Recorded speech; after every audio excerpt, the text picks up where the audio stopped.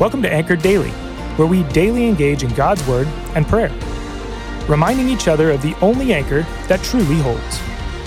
Hello, I'm Mike Tallman. I've been a member of Bethel Church for more than 18 years, and currently I lead a small group at Bethel. Today, we can continue to look at the beginning of the end of the ministry journey of Jesus. As we read Luke 22, we want to start with answering a few questions, like who and what. So who is in Luke chapter 22?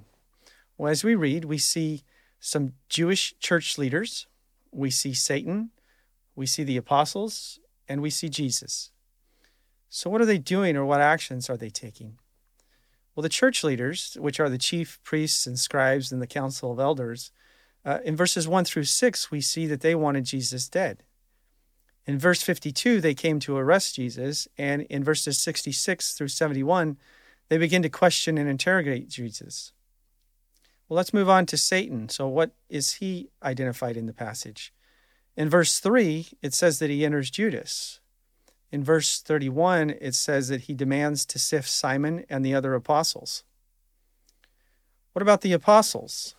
Verses 7 through 13, they were asked by Jesus to prepare the Passover. In verse 14 through 23, they were reclining with Jesus at the Last Supper. In verse 24 through 38, there's the debate on which disciple was the greatest. Verses 39 through 46, there was some apostles with Jesus in the Garden of Gethsemane. And in verse 47 through 53, Judas, an apostle, betrays Jesus. And there are other disciples with Jesus as he is arrested. What about Jesus? In verses 7 through 13, he's given instructions for the preparation of the Passover. The Last Supper happens in verses 14 through 23. His final teaching lesson is verses 24 through 38. In 39 through 46, he's praying in the Garden of Gethsemane. 47 through 63, he's betrayed and arrested. And in verses 66 through 71, at the inquiry, Jesus claims to be the Son of God.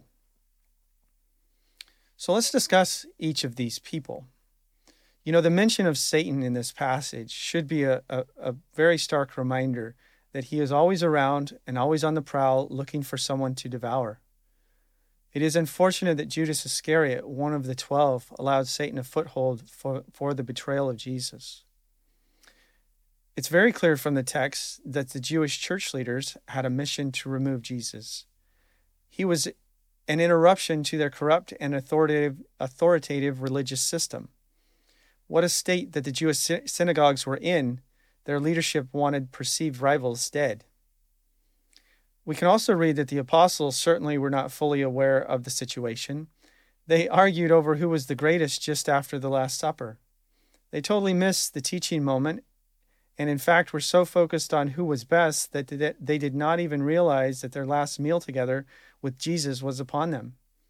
Sure makes me think about how many times I may have not realized Jesus at work around me. Finally, we have our Lord and Savior Jesus showing us a blueprint on how to live. In this passage, he certainly seems to be on mission, following the will of God.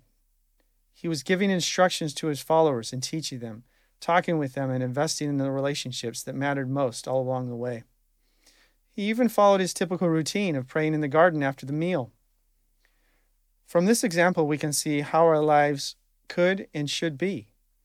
He was focused on mission and yet caring for his disciples all at the same time. Luke records several personal conversations with Jesus and his disciples, included Jesus' interaction with Peter, telling him of Satan's request. But Jesus had prayed that Peter's faith would not fail. In this chapter, Luke captures the human emotions of Jesus, especially while praying in the garden. It was intriguing to read that Jesus asked the Father to let the cup pass and to see if there was another way for the fulfillment of God's redemption plan. Imagine Jesus asking God if there was another way. The pressure on Jesus must have been intense as he even began to sweat blood. I do find it interesting that when Jesus was arrested and brought before the religious leaders, he spoke and answered one of their questions. He appears to have spoken plainly and states out loud, he is God's son.